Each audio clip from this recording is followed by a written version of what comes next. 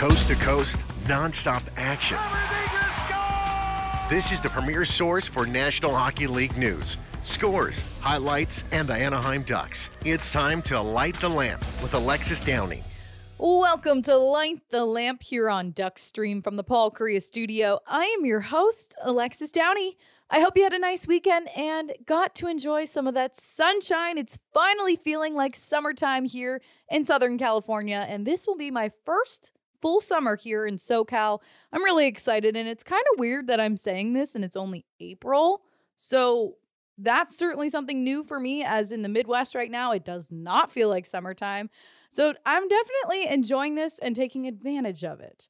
Now, the Ducks only have 5 games remaining in their regular season schedule, and 4 of those are at home, so plenty of opportunity to come catch a game at Honda Center if you can. Now, one of those is this Wednesday when the team hosts the Edmonton Oilers. If you can't come out to Honda Center, you can watch the game on TNT. It will be a nationally broadcast game, or of course, you can listen to it right here on Duckstream.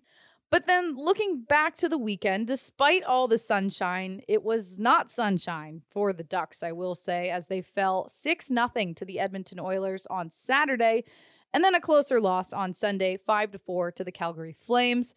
The Ducks have not won a game since March 17th. This has been a really tough stretch for the team. They've lost their last 8 straight, and that completed their 3-game road trip last week. So now they come to 56 points on the season with a 23-44-10 record. But Calgary really needed that win on Sunday, so kind of not surprised that the game played out the way it did, despite the Ducks having a good game, as the Flames are just behind Winnipeg right now for that second wildcard spot, really trying to fight for it, so every win is important, and that was something that they knew going into the game on Sunday. And it's going to be interesting because Winnipeg and Calgary will play each other on Wednesday this week, so that's tomorrow. That will be a really good game. But let's get to AD's takeaways now and start with Saturday's 6-0 loss to the Edmonton Oilers. Just another explosive opponent offensively. We knew that heading into the game. We've seen them enough already this season to know that. They have Connor McDavid, Leon Draisaitl. They are a powerhouse. But it was a great start for Anaheim on Saturday. They played a full first period, only allowing 1 goal through their play and out shooting the Oilers, having 17 shots on goal in that first frame. Really good looks by the Ducks. But the team just couldn't keep up after that, and things seemed to fall apart, especially in the third period. One positive in this game, Trevor Zegras did return back to the Ducks lineup after he missed Thursday's game in Seattle. So that was great to see Z back in the lineup because he certainly makes a difference every time he's on the ice with the Ducks. Now on the goalie end, not such good news there. John Gibson left the game at 6:34 in the third period with a lower body injury. Obviously not good for the group. And we haven't seen him since that Saturday game. So we'll have to see if he's in the net on Wednesday once again. It was, though, on the other side, a big game for Leon Draisaitl for the Oilers. He had his 50th goal of the season as a part of a hat-trick performance, and the win clinched their postseason spot for the 4th straight year. This was Draisaitl's 3rd 50-goal season in his career. And then also, one last thing to note on Edmonton, their goaltender Jack Campbell had his first shutout of the season and his 10th career one overall. Obviously, not the best stat to name against the Ducks, but something I felt like I had to note as well. So let's move on to what was the better game on the weekend on Sunday against the Calgary Flames, a 5-4 loss. The Ducks looked good in this one, and they took a first period lead. That was a big part of it. Both of the games on the weekend, they had great first periods. And with that success that the Ducks had in the first period, it changed the goaltender. Calgary head coach Daryl Sutter decided to take out Jacob Markstrom from the net and replaced him with Dan Vladar to begin the second period. Calgary did tie it up in that second period, but the Ducks then took the lead once again in that same frame. Frank Vatrano played really well in this game. He was aggressive in the zone, and it paid off with 2 goals for him and an assist for a 3-point game. one of the best Ducks in this game, I felt like he was. And he's been playing on the top line the past 2 games with Trevor Zegras and Ryan Strome. Now, this has now tied his single-season career high in points at 39 right now. So if he gets another one, he will break that. Zegras also had an assist on Vetrano's first goal, and with that, he earned his 60th point on the season, and he became the first Duck with back-to-back 60-point seasons since Ryan Getzlaf. Now, like I said, Anaheim just couldn't close out this game against a very desperate Calgary team. Flames' Michael Stone had the game winner under 3 minutes remaining. And then in the net for the Ducks, Lukas Dostal played the whole game, and he stopped 36 of 41 shots. So that did it for the Ducks weekend slate, and the team did announce some news on Sunday as they signed right wing Judd Caulfield to a 2-year entry-level contract. He will be joining the San Diego Gulls on an amateur tryout for the remainder of the season. Now, the 22-year-old just finished up his senior year at the University of North Dakota with 19 points in 39 games. He had 10 goals and 9 assists. And Caulfield was originally picked by the Pittsburgh Penguins in the 5th round, 145th overall in the 2019 draft, but the Ducks did acquire him from Pittsburgh on Friday. So now let's go coast to coast to hear goal calls from around the league over the weekend. A lot of games and a lot of things happening in the NHL right now in this very important time in the season. Saturday was actually the first day in NHL history with 5 shutouts and 5 hat tricks through the slate of games. Pretty impressive. And the Edmonton Oilers and Tampa Bay Lightning both clinched playoff spots. So let's start with the Florida Panthers and Columbus Blue Jackets game on Saturday because the Panthers are in a dire situation with their season right now, and they blanked the Blue Jackets in their quest for that wild card spot 7-0 on Saturday in Columbus. And Carter Verhaeghe had a standout game with 4 goals for 4 points. This was his second 4-point game this season. And the final goal was his 40th of the year as he leads the Panthers right now, his first 40-goal season of his career. Now, the 4th goal that he scored in the game was at 11:18 in the 3rd period when Alexander Barkov entered the zone on the play, dished it off to Anthony Duclair, who found Verhaeghe at the back door. Doug Plagens has the call of the goal. Barkov through the neutral zone. Over to the right circle, Duclair in front of tap in. That's 4 for Carter Verhaeghe. He scores, and the Panthers take a 6-0 lead, and that's 40 on the year for Carter Verhaeghe. And then moving on to Sunday's slate, the Detroit Red Wings taking on the Toronto Maple Leafs. Detroit found a way to take down a playoff-bound Maple Leafs team 5-2 in Toronto. And Dylan Larkin netted his second career NHL hat trick as a part of the win. And it was off a turnover that Larkin put his first goal in the back of the net at the very end of the first period. He now has a career-high 76 points this season after the 3-goal performance and a total of 31 goals this season. Now, the Red Wings are finishing the year with 6 more games, and they're towards the bottom of the Atlantic Division despite some early surges in their season. You can hear the call now from Ken Cal of 97.1 FM The Ticket. Larkin now inside the Toronto zone, shoots the puck, he scores! A wrist shot by Dylan Larkin with 38.2 seconds to go in the opening period. Gives Detroit a 3-1 lead. And also on Sunday, the New York Rangers took a 5-2 win on the road at Capital One Arena over the Washington Capitals. And looking at the playoff picture, the Rangers are just 3 points back of the New Jersey Devils at this moment, whereas the Capitals are out of the playoff picture this season. Alexis Lafreniere netted his 16th goal of the season in the first period, and MSG Radio Network has the call of the goal. Lafreniere with a bunch of moves and scores on the backhand. Oh, what a gorgeous play by Alexis Lafreniere. And the Rangers take a 2-0 lead. So after the weekend and Monday night, there are now 11 teams who have clinched a playoff spot.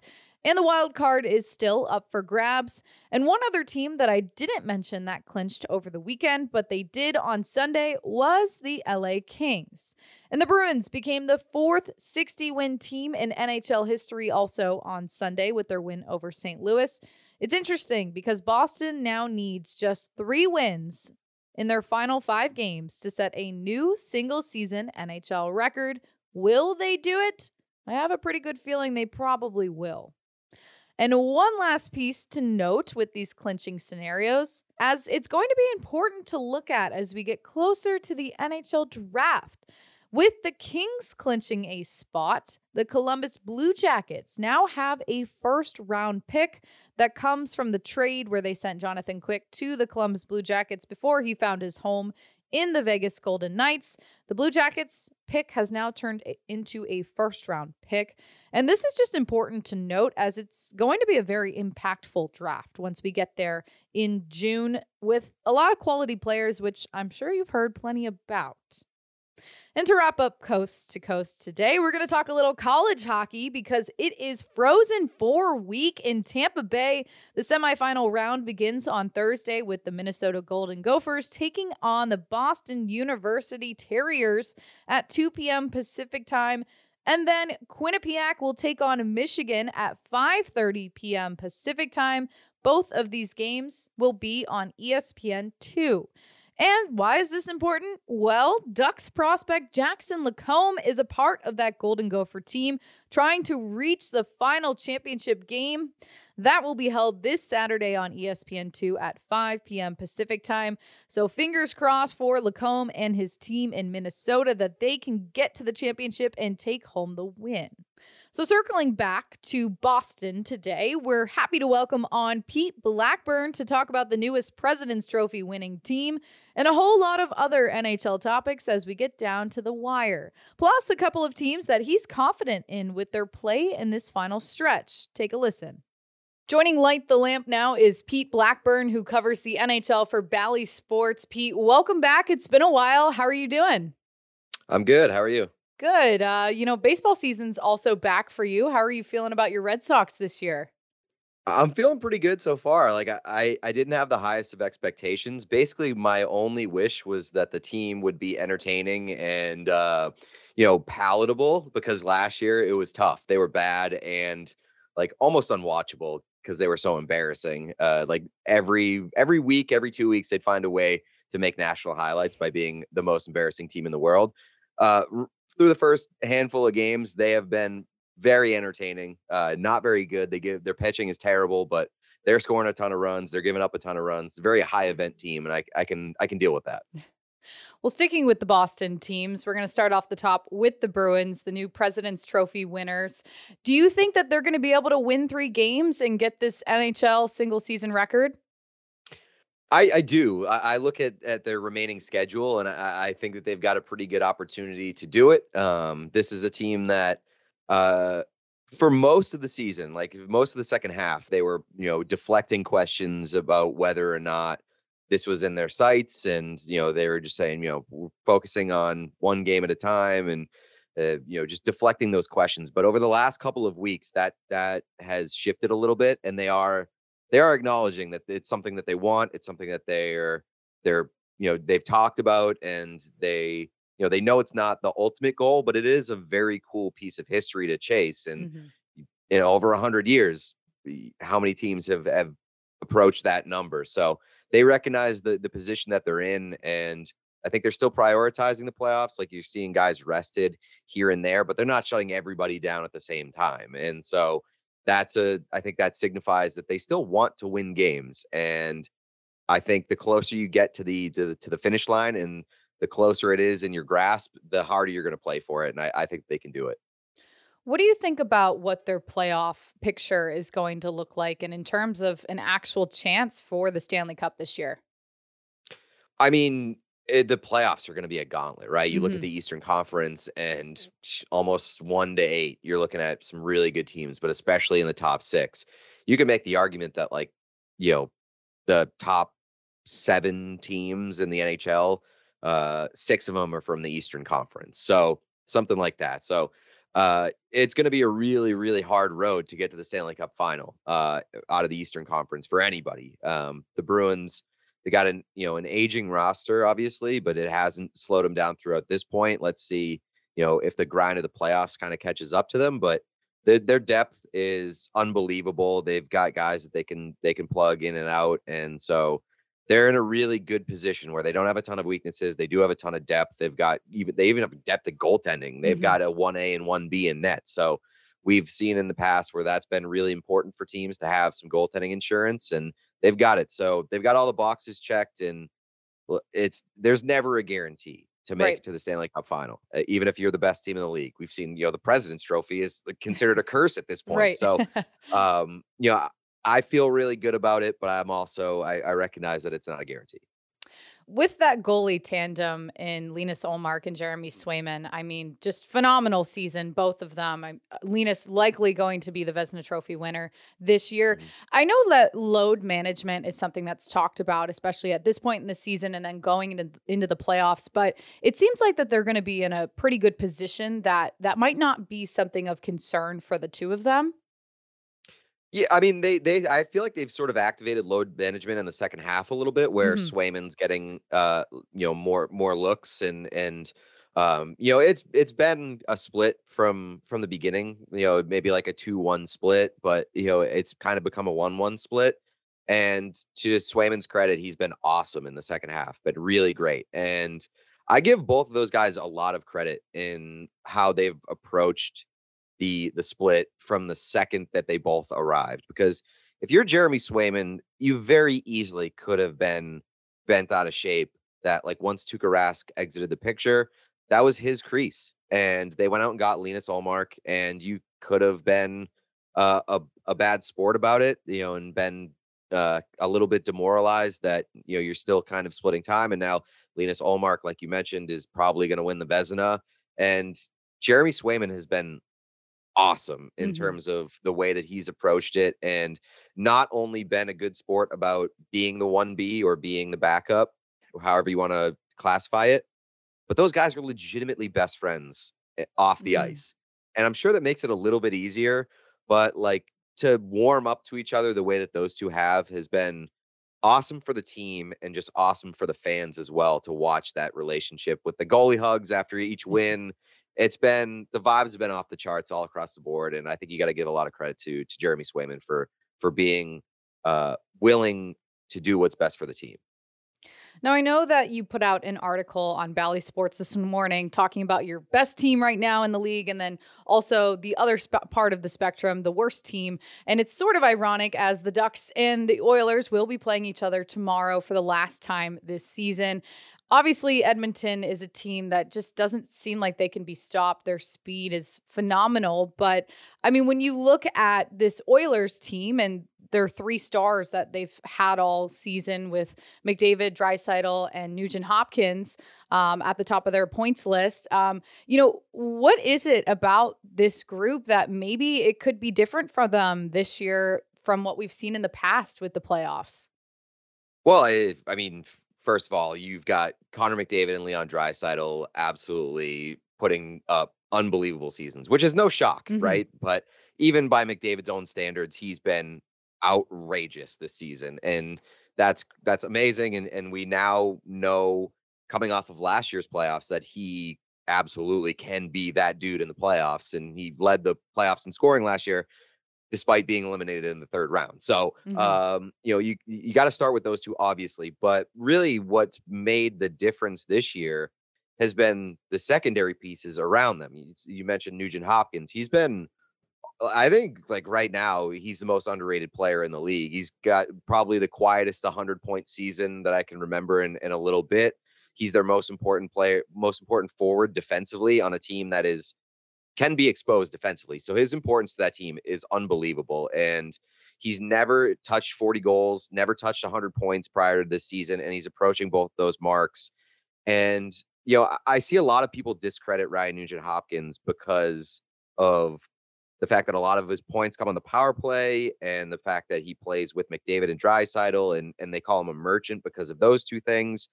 But we've seen in the past that you can't plug in anybody next to Connor McDavid and Leon Draisaitl and expect them to succeed, right, just because they're playing next to those guys. When you play next to those guys, you have to match the way that the speed that they play the game, the speed of which they think the game, and the responsibility to put yourself in the right place in the right time. And I think that you're seeing a lot of those pieces falling into place for the Oilers, where they're actually getting guys who are able to do that. Talk about Ryan Nugent-Hopkins, talk about Evander Kane, talk about Zach Hyman. All three of those guys have been incredibly important to that team in being secondary ancillary pieces. I still have concerns about their back end. I don't think that they are responsible enough in their own end to I guess I shouldn't say that I don't think that they can do it, but I worry about their responsibility in their own end over the course of a 7-game series, especially with a lack of goaltending. And I know that Stuart Skinner has been, I would say that he's been good enough. Like he's been pretty average. And to this point, it has been good enough because it's been better than what they've been getting in years past, whether it's from, Mike Smith, whether it's from Jack Campbell. They just need somebody who can make saves and be, not hurt them. And so when it comes to a deep playoff stretch, I think it is going to be really, really important for Stuart Skinner, assuming he's the guy, to make the saves that he needs to make. And he doesn't need to be amazing, but he needs to be good enough. And that's probably the two biggest questions that I have, is whether their defense will hold steady and whether Stuart Skinner can make up for their lack of defensive deficiencies. On the other side with the Ducks, certainly their rebuilding year, a lot of potential for the future with their prospects here in Anaheim. And then also the potential for what could happen this summer with the draft. We don't know, but we'll see. What is your outlook on what the organization could look like as they continue through this rebuild?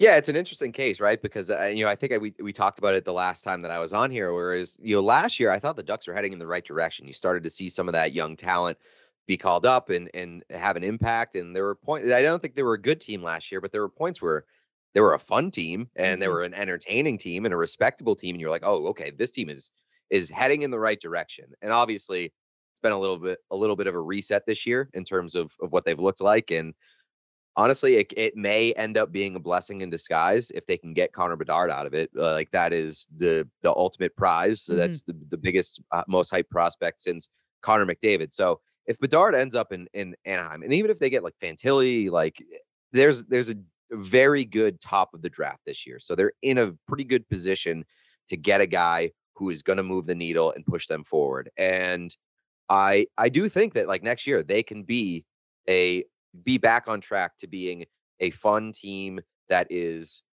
heading in the right direction and possibly like looking at an expedited rebuild. And I recorded a thing yesterday about the possibilities of where Bedard can end up, and I do think that Anaheim is probably the most enticing landing spot, both from like a league perspective. I think that the league is much better and more intriguing when you've got a battle of California, whether it's the Kings and Sharks, whether it's the Kings and Ducks, whether it's all three. I think that's a good thing for the league. I think that the Ducks are approaching like a rebrand, and I think having Connor Bedard in that mix to headline it would be amazing. And it's just, I think that he fits with their timeline of that young talent and would make them an exciting team on day one. So I'm kind of sneakily rooting for that to happen. Thanks. I think we are too here in a lot of ways. It certainly makes the season that you've been through a lot more palatable and a lot more, okay, it was for something. We put in our time and now here's the reward. Well, looking at the rest of the West right now, especially that wild card picture, I mean, Seattle seems to have locked up that first spot, but there's some competition between Winnipeg and Calgary, and I know that they're going to be playing each other this week as well, too. Who do you think is going to come out on top in the West? I think Winnipeg. I just think that Winnipeg has shown me more from a larger sample size, and Calgary is just, as much as I believed in Calgary at the outset of the season. Like I picked them to win the Stanley Cup last year, and I thought that they had a good chance to come into this season after a pretty tumultuous offseason in which they had a lot of in and out. I thought they were still going to be a pretty good team, much better than what they've shown to this point in the year. Their inconsistency is worrisome to me. If they don't get the goaltending from Jacob Markstrom, or whoever ends up in net for them. I guess I trust Winnipeg and what they have, both, up front and on the back end, and especially with Connor Hellebuck between the pipes. Like, you have Connor Hellebuck is one of the best goaltenders in the world, and that can, even if you're a wild card team, that can make the difference in the first round, and you can pull an upset. So I believe that Winnipeg is better suited for that wild card spot. Whether they get it, who knows? But I'm kind of rooting for them to get it, because I think that they can make a little bit more noise than Calgary can. One last team I want to talk about, and it's one that I know you and I are both familiar with, the Colorado Avalanche. They've been getting healthy at this point in the season and finding their groove, it seems like. Do you think that they will be legitimate come the postseason again? Oh, yeah. Yeah. Yeah. I mean, especially with a wide open West, like the Western Conference right now is seemingly up for grabs. I think it's, Edmonton and Colorado and then everybody else. And I say Colorado. I know that Colorado has more or less treaded water for much of the season, but they were forced to, because they had so many injuries and they've kind of been dealt a tough hand. Do I think that they're as good as they were last year? Probably not, but I'm not willing to rule it out either, because very much in the vein of like a Tampa Bay Lightning team over the past couple of years. In the past, like, you've seen the Lightning kind of be flat during the regular season, and then when the playoffs roll around, they do have that ability to flick a switch when they need to, and they just become the best version of themselves. And I really do think that the Colorado Avalanche can be very much like that, especially getting a Gabe Landeskog back with a healthy Cale Makar. Like, if they are close to healthy, I think that team has it in them to say, all right, we made it through the regular season. Now it's go time. We defend our Stanley Cup title. And if they're all on the same page and they're all close to healthy, they're the team to beat in the Western Conference for me. Pete Blackburn, thank you so much for joining us today on Duckstream. Thank you very much for having me. And now it's time for my final quack for this episode, where I share my last thoughts before the end of the show. I already mentioned it, but I'm going to say it again. Ducks versus Oilers Wednesday night at Honda Center, 7 p.m. puck drop. You can listen right here on Duckstream to Steve Carroll, Dan Wood, and Josh Brewster, who will have the call. Thank you for listening to Light the Lamp. I am Alexis Downie. Come back again next time for more hockey talk on Duckstream. This is an Anaheim Ducks original production on Duckstream.